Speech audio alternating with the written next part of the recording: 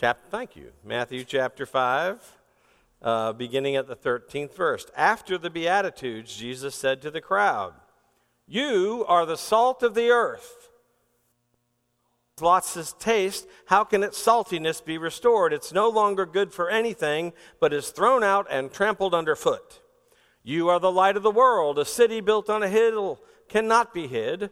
No one, after lighting a lamp, puts it under a bushel basket, but on a lampstand, and it gives light to the whole house. In the same way, let your light shine before others, so that they may see your good works and give glory to your Father in heaven. Do not think that I have come to abolish the law or the prophets. I have come not to abolish, but to fulfill. For truly I tell you, until heaven and earth pass away, not one letter, not one stroke of the law will pass from it, until all is accomplished. Therefore, whoever breaks one of the least of the commandment and teaches others to do the same will be called least in the kingdom of heaven. But whoever does them and teaches them will be called great in the kingdom of heaven. For I tell you, unless your righteousness exceeds that of the scribes and the Pharisees, you will never enter the kingdom of heaven." This is the word of God for the people of God. Thanks be to God. So last year, as I was preparing for the Lenten series we had in this church, we called it From Dust to Downpour. And we used the metaphor of water and the characteristics and qualities of water to teach us about the grace of God in our lives. And each Sunday we had a different manifestation of water. In preparation for that, I did this video. I know you remember it. It was great. I went out to the reservoir, the Charlottesville Reservoir, just west of town, and made a video, and I was walking around the reservoir, and I was surprised to find out just how large that reservoir is. We drink a lot of water in Charlottesville. And in walking around the reservoir, I thought it was a couple of mile hike, but it turned out to be 8 miles around that reservoir if you ever go out there. And while I was walking around the reservoir, I was about a mile from the parking, or probably a mile and a half from the parking lot. On the way back side of the reservoir, I found a bench. It was out there on the far away from any mode of transportation, a long way from the parking lot. And as I walked up to this bench, I realized it had been there a long time, and it was weathered. And it had been put there by someone who intentionally said, this would be a great spot for a bench. Yeah, you can kind of see the lake. It's kind of inspiring. It's a little steep right here. I really appreciate it because it rained the day before. It was kind of muddy. I didn't want to sit in the mud. And so I was very blessed by this bench, this weathered bench, very sturdy, very well built. It was in a good spot.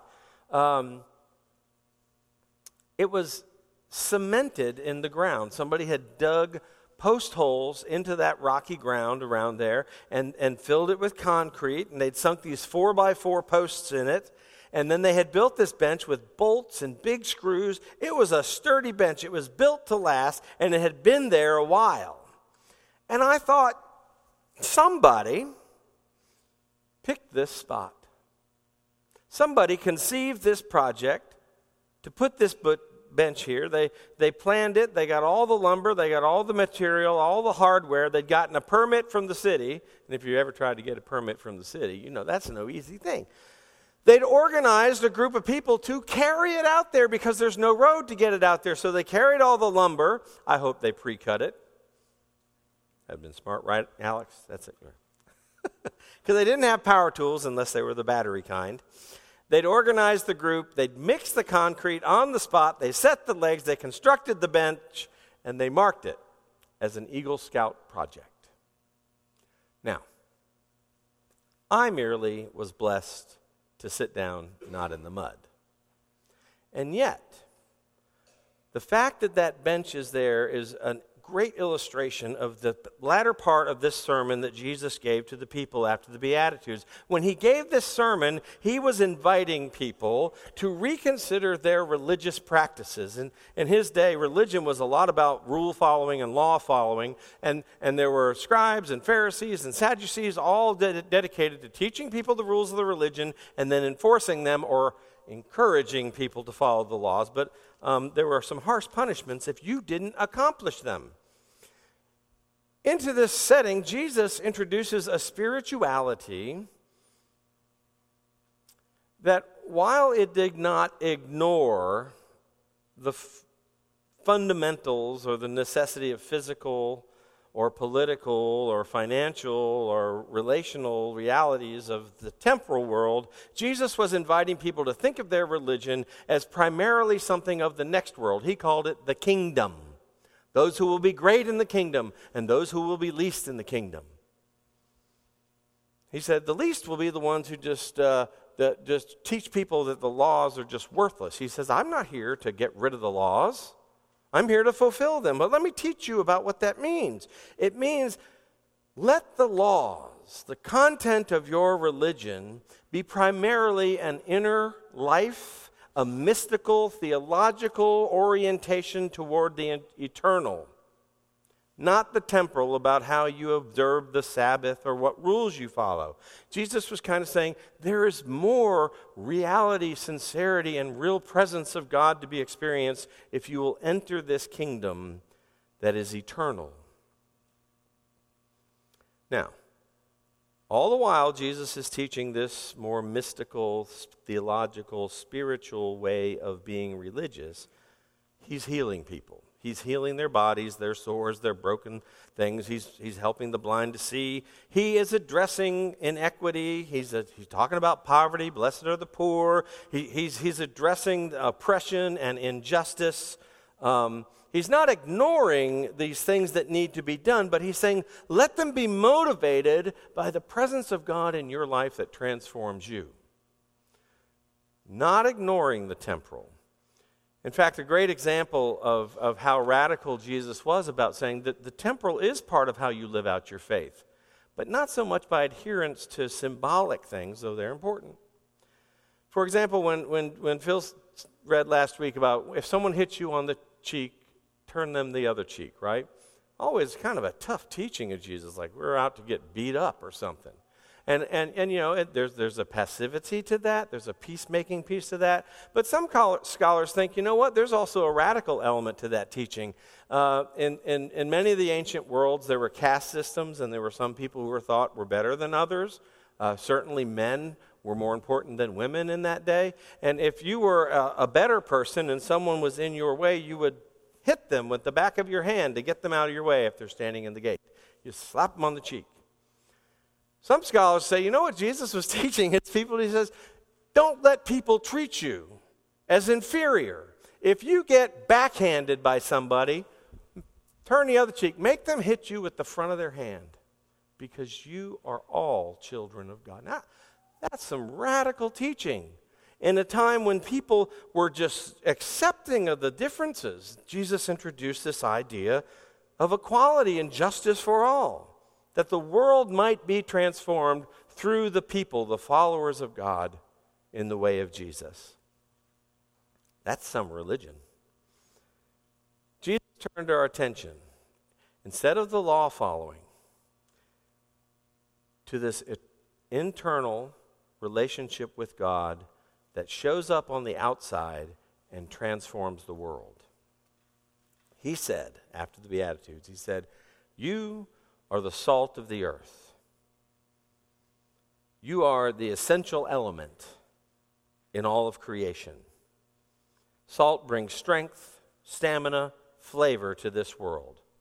You are to do so through love and kindness and mercy. The salt of human spirituality is the fruit of blessing the world, transforming the world through love and kindness and grace and mercy.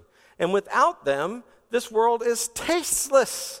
This world and our religion is worthless. It's worth nothing if it's not transformative in you and the world. Just trample it under feet if it's not transformative.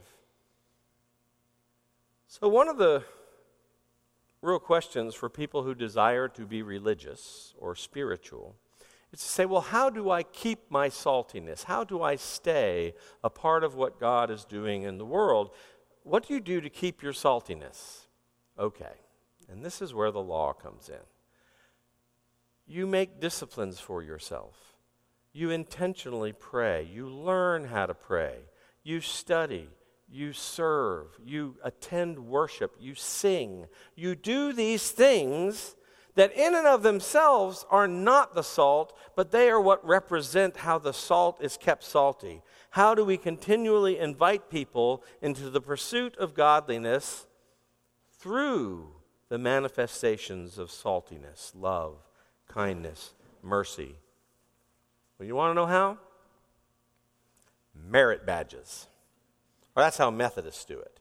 We're a people who think you should be disciplined about your spiritual life. You should be intentional about it. Now, we're not the only ones to come up with this idea. The Boy Scouts have had it for a long time. But Jesus, for us, we could say the law to the people of Jesus' day were like merit badges to Boy Scouts or T-shirts to 5K runners. Now, I have to admit, I've got a couple of 5K T-shirts, and I never ran a step, right? You've got your 5K T-shirts. You've got your, is Carolyn here? Carolyn? Okay, if you see Carolyn this morning, she's got a Sunday school perfect attendant pins. She must have 20 of them, all down her lapel. Anybody here got a Sunday school perfect attendance pin? Okay, so you know what I'm talking about. Carolyn's a way overachiever. She's got them all down her lapel.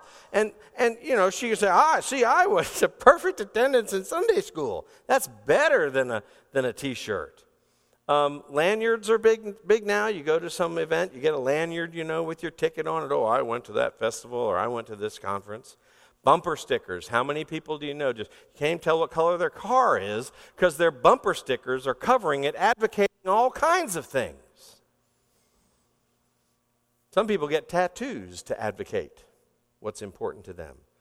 Church attendance is something that people do.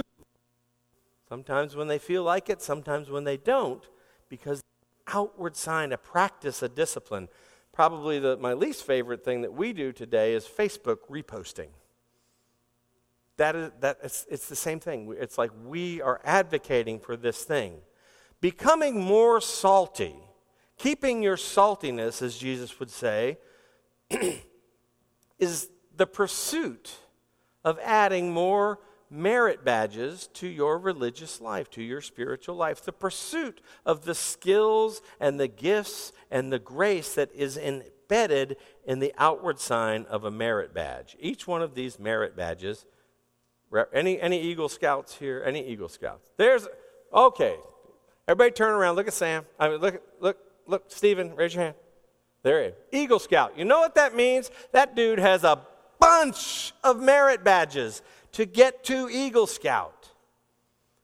They represent his willingness to follow a discipline, to gain the skills, but you pray that it's not just to fill your uniform with merit badges. It's the skill, the output, the result of that merit badge. Jesus reminds us that the object is not to fill your spiritual uniform with merit badges, or 5K runs, or bumper stickers, or lapel pins, or perfect attendance.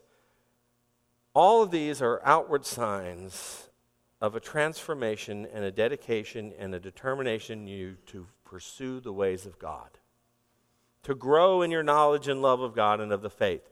Merit badges aren't good for anything. Your church attendance isn't good at anything. Signing up for Pacham, by the way, isn't good for anything unless you actually show up and serve. So your name on the list is the merit badge that you can all go see who's signed up and who's not. And next week, if it's not filled, I'm going to start reading who's not on there. No. So don't get me wrong.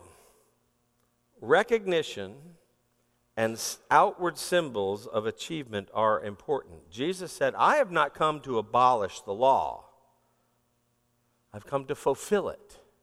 That what is in the law, what is on the outside, what is on the sign-up sheet, what is on the, genie, sign-up genie online, is merely the outward recognition of that pursuit of the ways of God.